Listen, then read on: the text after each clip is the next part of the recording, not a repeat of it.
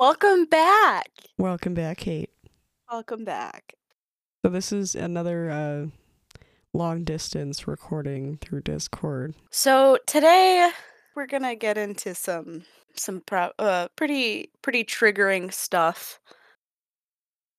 because it's a lot. It's a lot, and I went into this and I was like, oh, this is gonna be a nice little easy case for us. It's kind of local, and by local I mean it's within the same state. It's in downstate Michigan. We're not in It's down. downstate Michigan, No, it is a solid probably 6.5 hours away from us. but it can stay Um, there. yeah. Well, so we are doing the case of so this one goes by a lot of different murders, murders, A lot of different names. names for the murders.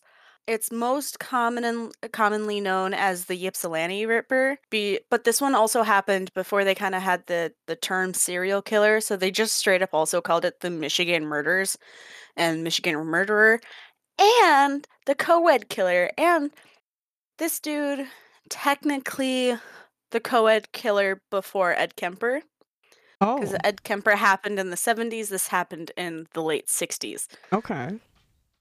And I thought The that was kind original of co-ed killer. interesting. But I feel like a lot of people just get called the co-ed killer. And that just basically means he was killing female college students. Right. So it's also known as the Ann Arbor murderers because Ypsilanti and Ann Arbor are basically right next to each other. So this is the story of John Norman Chapman, but he's also known as John Norman Collins because he ended up changing his name to be of his father's versus I think he changed it to his stepfather's rather than his biological father's name. Okay. He was born in 1947 in Canada. Uh, and you don't really hear a whole lot of stuff about his early life because I mean at that point it was like right off of World War II, so obviously we could assume his father could have served. Basically, we could assume that he had some traumas from having a family member serve in World War II and all of that kind of stuff. So not a whole lot about him. We do know that he eventually had moved to the Ypsilanti area. He had family there. His uncle was a sergeant for the state police. He kind of comes in later because it's pretty important to how he was arrested. So he was only about 20 years old when the first victim and the first murder happened. So the first victim, her name is now, fucking forgive me for these pronunciations. I wish we could play the game, but you can't play the game because you can't see my notes. But And we uh, technically could. You could send me a picture, but that's far too long for me to wait. So give it your best shot. I feel like it's a Scottish name. I think it's Flazar. It's Flezar. Flazar seems Flezar. Zar. hmm Fuck if I know. Mary was only 19 years old when she was last seen alive on the evening of July 9th, 1967. And her neighbor had seen her like walking to her apartment. The same neighbor had also seen, like around the same time, because this was like the time where a lot of people took nightly walks. He saw a young man in a blue gray Chevy. They don't really specify if it was a truck or if it was a car. Okay. Feel like it might have I been a feel like it truck. might have been. I feel like the Chevy would have probably done a little bit more trucks. I don't hmm know car history. This would be a good question for Teddy. This would be. He just pops into the other Discord just to see. I'm gonna assume that it was probably a pickup truck, because I mean it was Michigan, and that's around a lot of farmland. Being from Lower Michigan, I'm fairly certain it was probably a truck. And this neighbor saw this guy pull up next to Mary. Like they kind of had some words, and then like Mary would just like keep walking, and he'd like kind of pull up again to her, and like so they would both stop and talk, and then she'd like shake her head and keep walking. So it clearly showed that, like, she was just not interested in talking to this guy, and he just kinda kept trying. Okay. And then that was the last time that she was seen alive. Her nude body was found by 2 15-year-old boys at an abandoned farm in Superior Township Okay. on August 7th. So basically a month later. Right. Um, they only were able to identify who she was through dental records because that's how decomposed and kind of mutilated her body was. Which for the time, I'm kind of impressed that dental records were that far. Hmm. I mean, I don't really know that much about that era. History is not really a strong suit for me unless I'm researching a topic. I don't really know a whole lot about it. So, Right, like, they had X-rays and everything like that. The way that they would be able to do, like, quote, unquote, "DNA evidence," they were basically just looking for if blood had the same blood type. okay, that was the best that they could That do was is blood type. They that couldn't was they could yeah, confirm it's very likely it's this person, but they couldn't definitively say. right, they could just be like, "Well, we found well, this person is this blood type, but we found this blood type with you," so, like, that's the only way that they were able to really do that. Okay. Still still impressive, but again, with how many like, if it's an A positive blood type like I am, that's super fucking common. If it was someone with, like, type O, then I could be like, "Alright, that's really narrowing it down because not a lot of people have that blood type." Right. But depending on how The populated of an area you're in, it becomes a lot more Right. likely to make a mistake. Mhm. So, the pathologist that worked on the case determined that Mary had been stabbed over 30 times in her chest and abdomen. Um, her feet had been severed just above the ankle, Oof. and then on one hand, the thumb and the pointer finger had been, like, completely severed and cut off. Random. Yeah. On the other arm, her forearm was missing, like, so the hand was there and everything else was there, but just the forearm was missing. Like was And was obviously the hand in that would have to be detached, but like did they try yes. and like sew it back on or did they just like get rid No, of it it was just and leave the next to hand the there? body.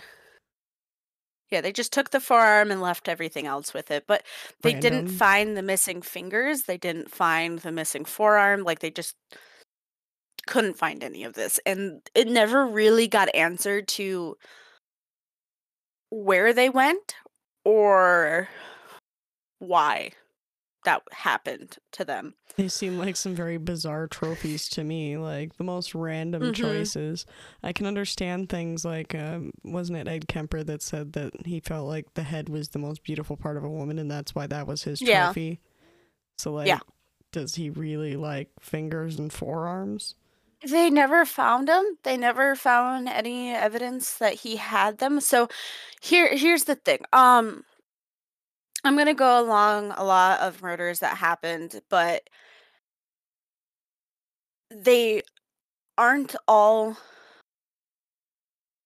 like they're credited to him, but they're not officially his, There's except no, for like, like one. undeniable So proof that he did it. he only got charged with the last murder, but because of motive, how they were killed, where they were found, and all of that kind of stuff is why they kind of link him to these. And then I'll kind of get into it, but they are doing DNA evidence currently Okay. on some of these past murders, and they have found some stuff, but I'll get that into that And towards that's the end. and when did these murders originally happen? Because that's like years Between after the fact. 1967 and 1969. Okay, so So, like 60 years later, over yes, basically. almost. Mhm. Because these murders are older than Steve. Steve was born in '69. My mom was born in 66. Yeah. So, back to Mary's murder. So, obviously, they never found the body parts.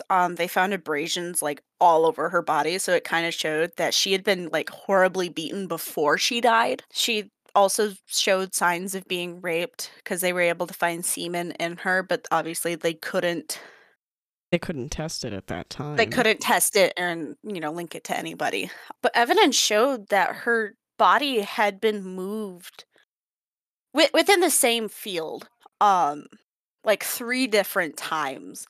They found, like, some of her blood with the same blood type, so they kinda assumed, Okay. under a tree with a bunch of broken glass, and then she was, like, dragged through rocks, and she only got moved, like, a few hundred yards from, like, where she originally was. But they were still able to determine she got moved, which makes all the difference in a murder Mhm. investigation. And it's weird that it happened 3 times but never left that field. Hmm. Now here's the fucking kicker, and this is where the first murder, and do think that John did this murder, and I don't think they've done any DNA testing on this one. So this one I don't think is officially attested to him, but it's so up the alley and there's so much evidence pointing towards that it was him that they basically were like, okay, this is unofficially officially his murder. So 2 days after Mary was identified, a young man went to the funeral home that she was being prepared at and said that he was a family friend of her family and that he wanted to take a picture of her body as a keepsake for his parents. What? And then when he was told, like, yeah, that can't fucking happen, because you gotta think this girl, like, they couldn't do an open casket. There was Right. nothing left Right. to really do. And he's like, And at "Oh, that my point, I would have parents just want a done a cremation. picture." Yeah. And he's like, and this is a quote from what the funeral director said that this man had said to him. You mean you can't fix her up enough just so then I can get one picture of her? There's not enough of her left, buddy. No. And when he was denied again, he kind of stormed out of the funeral home. Um, and was seen getting into a blue gray Chevy. How convenient. Right.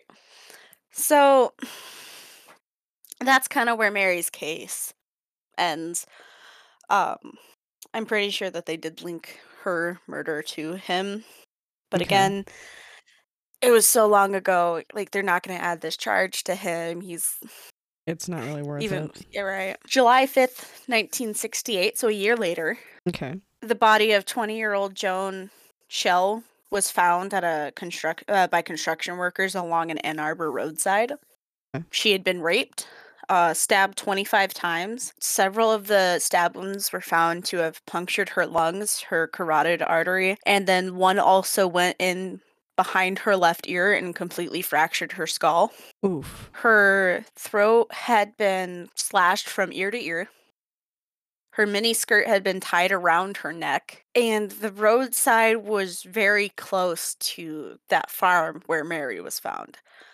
Okay. So police kind of connected the two murders, and they offered up $7,800 as a reward to any information that would lead to the conviction of a murderer.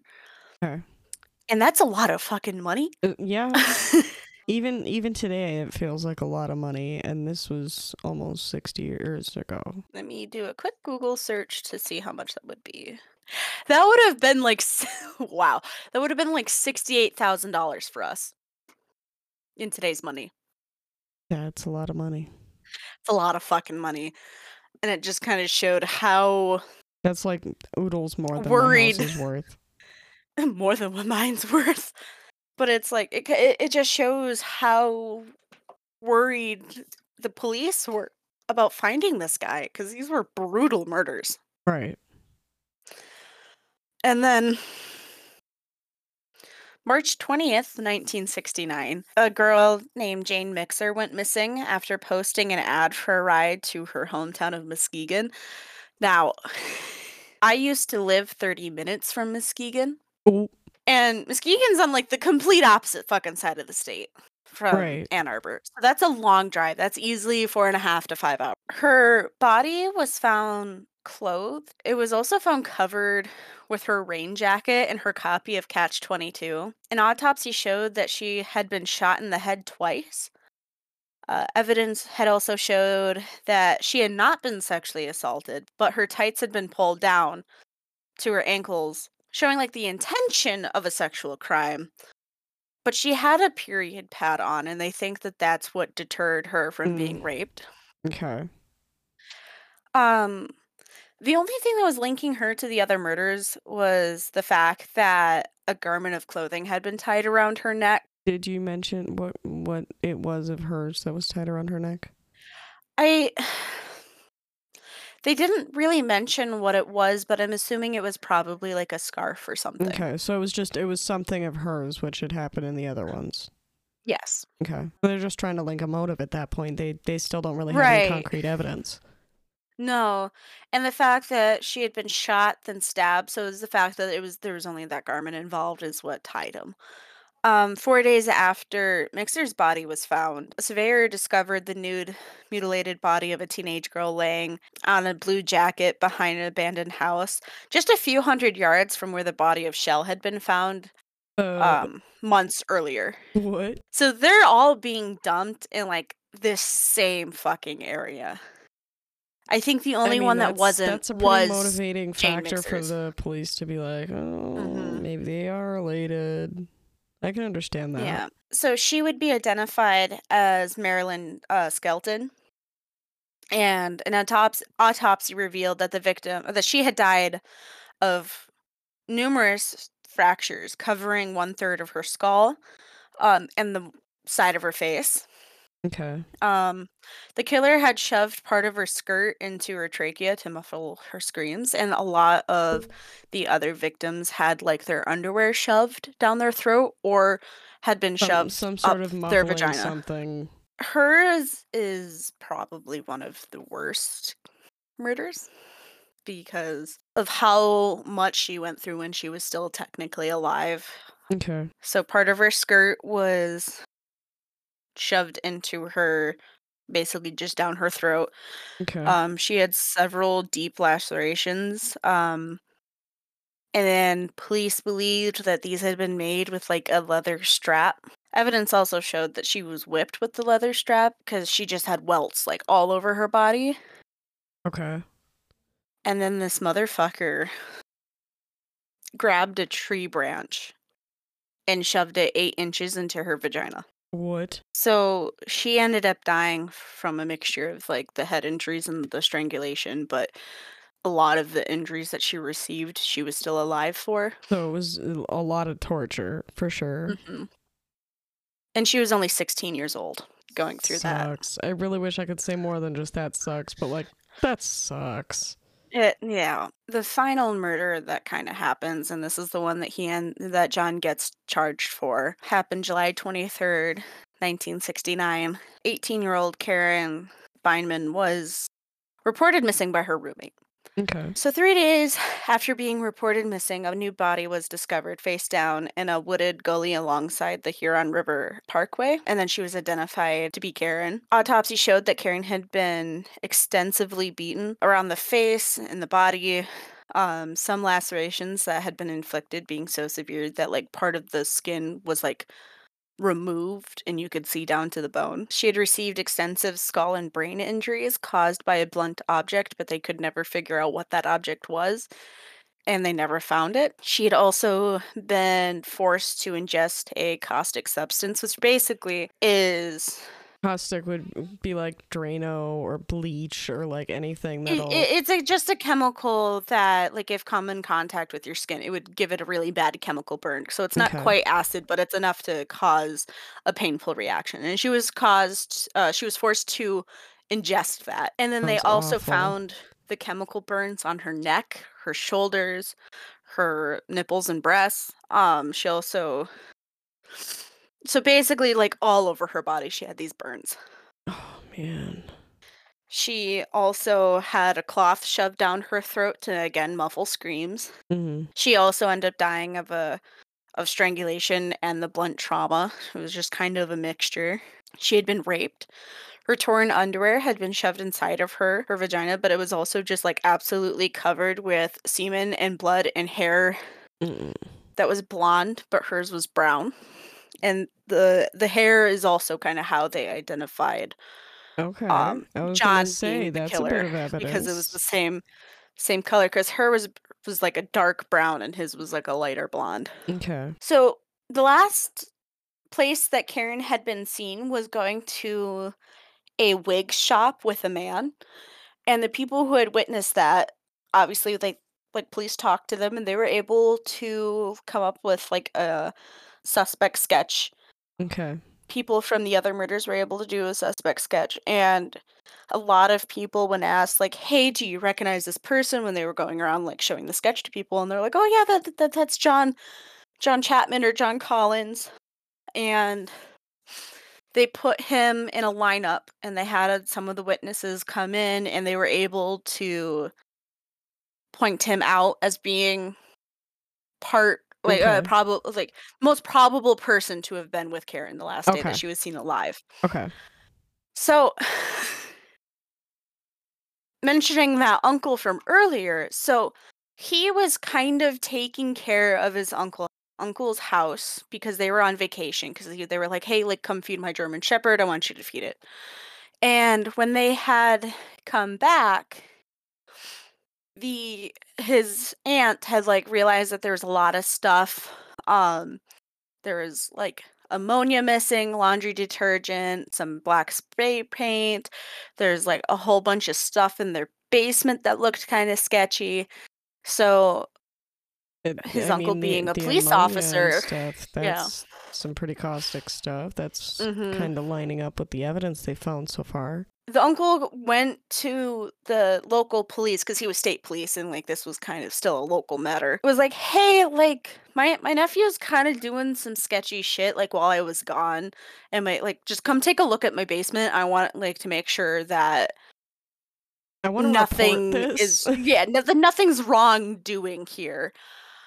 And when they got to the basement, they found, like, a whole bunch of hair clippings found beside, like, the washing machine, and, like, the police thought that was, like, really weird, but then it turned out that, like, the aunt regularly clipped their kids', like, hair. So it seemed weird, but that one thing was actually kind of Right, but it like, was no, this this is see, like normal. right, but it was the same color because since they're all related, they all had, like, blondish hair, and Okay. that's why they were like, "Whoa." So that was kind of ruled out, but then they found, like, 9 different areas of the basement that had blood stains. Oh, And then 2 of the blood stains were discovered to be type A, which was the same blood type that Karen had. okay. Um, and then they took the hair from the panties that were found inside Karen, and then they took the hair that was found in the basement, and they kinda, like, looked at them. They're like, "Okay, well, these are, like, very fucking similar." Right. So they couldn't prove if it was exactly John's, but they knew, like, it came from somebody who was in that household. Right. Because Karen wasn't found in the basement, obviously. Ultimately, everything at this point was lining up that it was very likely that these things happened in that basement. Mhm.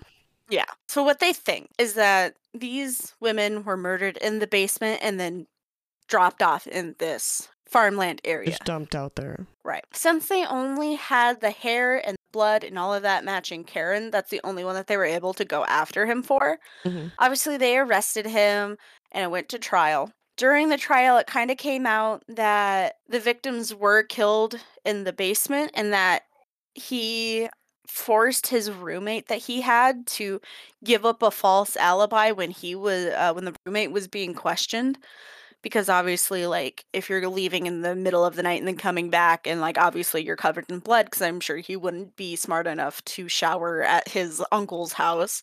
Right. So they're like, That's a little sketchy." So August 1970, Collins was found guilty of first-degree murder. He was sentenced to life in prison with no possibility of parole. How old was he at his sentencing? Let's see, in 67, he was 20, so 23, 24. Still young.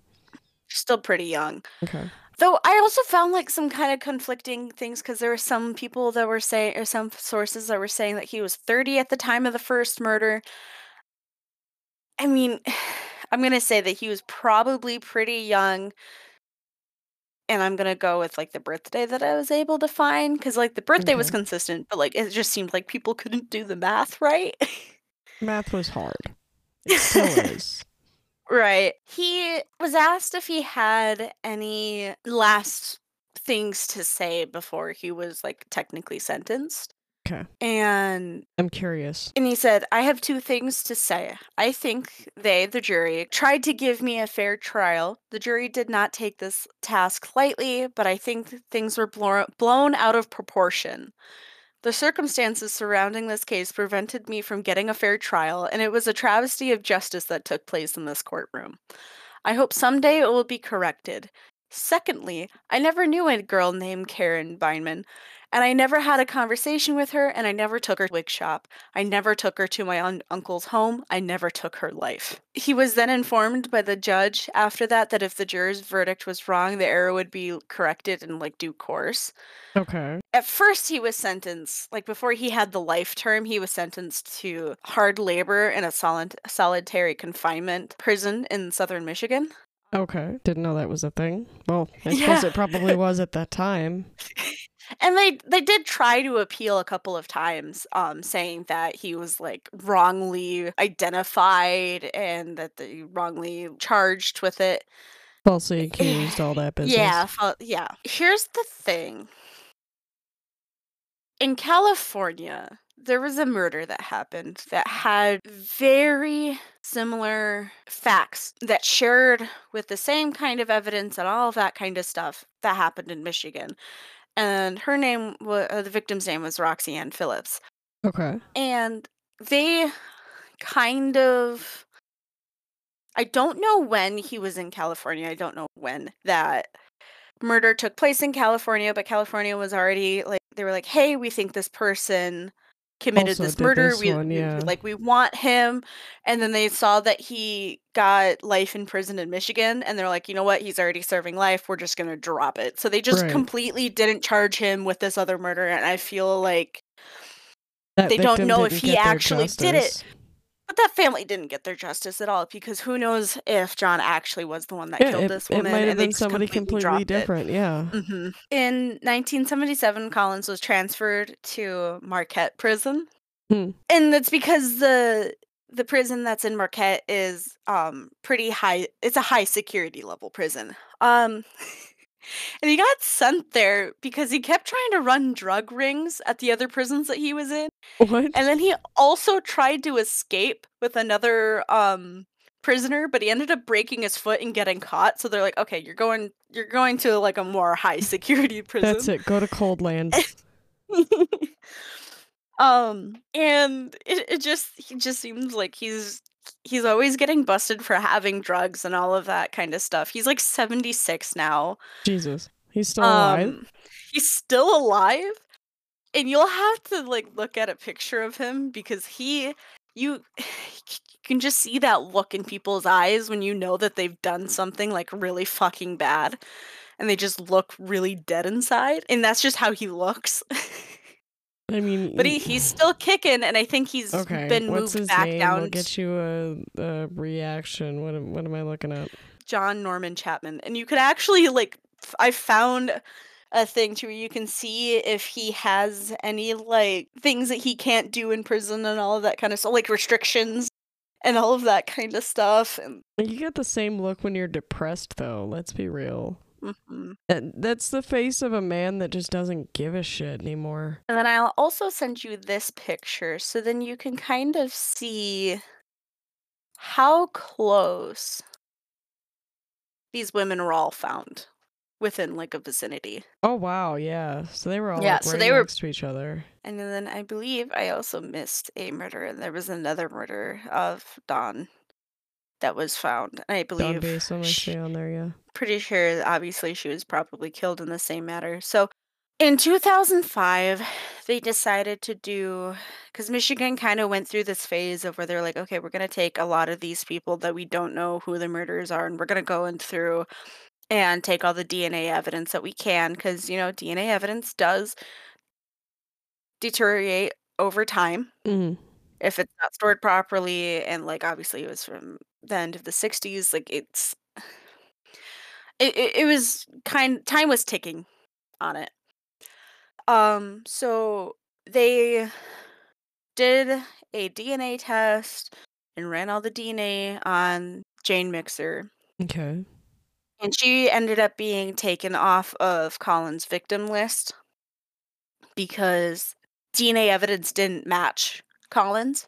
Okay. But however, they did find the person who murdered her. They arrested 65-year-old former nurse Gary Litterman, and he was sentenced to life. So they were So able they, to prove beyond a shadow of a doubt that it was him instead, or they were just able to yes, match that DNA to him? he had blood or something like that. So I think there was a little bit of a struggle before. So they found some of his blood on her. Yes. Okay. So his DNA made it onto her. And Gary was sentenced to life for her murder. So that family waited for a while, but they ended up getting justice, and they I took mean, at that that off point, he of was late in life, though. You said he was like Mhm. 69, 65. 65. So, like, that's. I He mean, yeah, thought you're he not going to got be able to away watch for all of it. your grandbabies grow up. But what? Right, but he thought he got away from it, and Yeah. then they just were like, "Hey, by the way." So, Collins is currently serving out his sentence. He's in G. Robert Cotton's correctional facility. Okay. And I'm pretty sure that that's the same facility that I believe Tommy was talking about, that a prisoner, like, tried to eat a guard or something like that. I think so. I think so. It was very many days ago. It was like last week. So. Yeah. But here's the thing, he gets a lot of people who write to him, What? and they're mainly women trying to get love notes from him, and I don't get it. I don't. And he still continues to claim innocence over any of the murders. And, you never know. It just with how old those murders are, but without a doubt, he definitely killed at least Karen. But yeah, that that I that mean, was the Ypsilanti Ripper. looking at some of the pictures from when he was younger, I can totally see why some of them would be writing to him. Not now though, But not now. because oh man, does he did not age well. Eh, he could have aged worse. Yeah. So, that was the Ypsilanti Ripper. Yeah. I don't really have an interesting or funny way to wrap this up today. No, no. It's it's been a pretty heavy bit for me, so we're just gonna wrap this up quickly. Don't Mhm. forget to check us out on social media. You'll always get your little sneak peek into what the next episode's gonna be if you follow us on Facebook or Instagram. Links down below. Feel free to answer a question on whether or not you've got any tips or advice, or if you've got cases you want researched. We will see you guys next week for the matinee. Bye. Bye.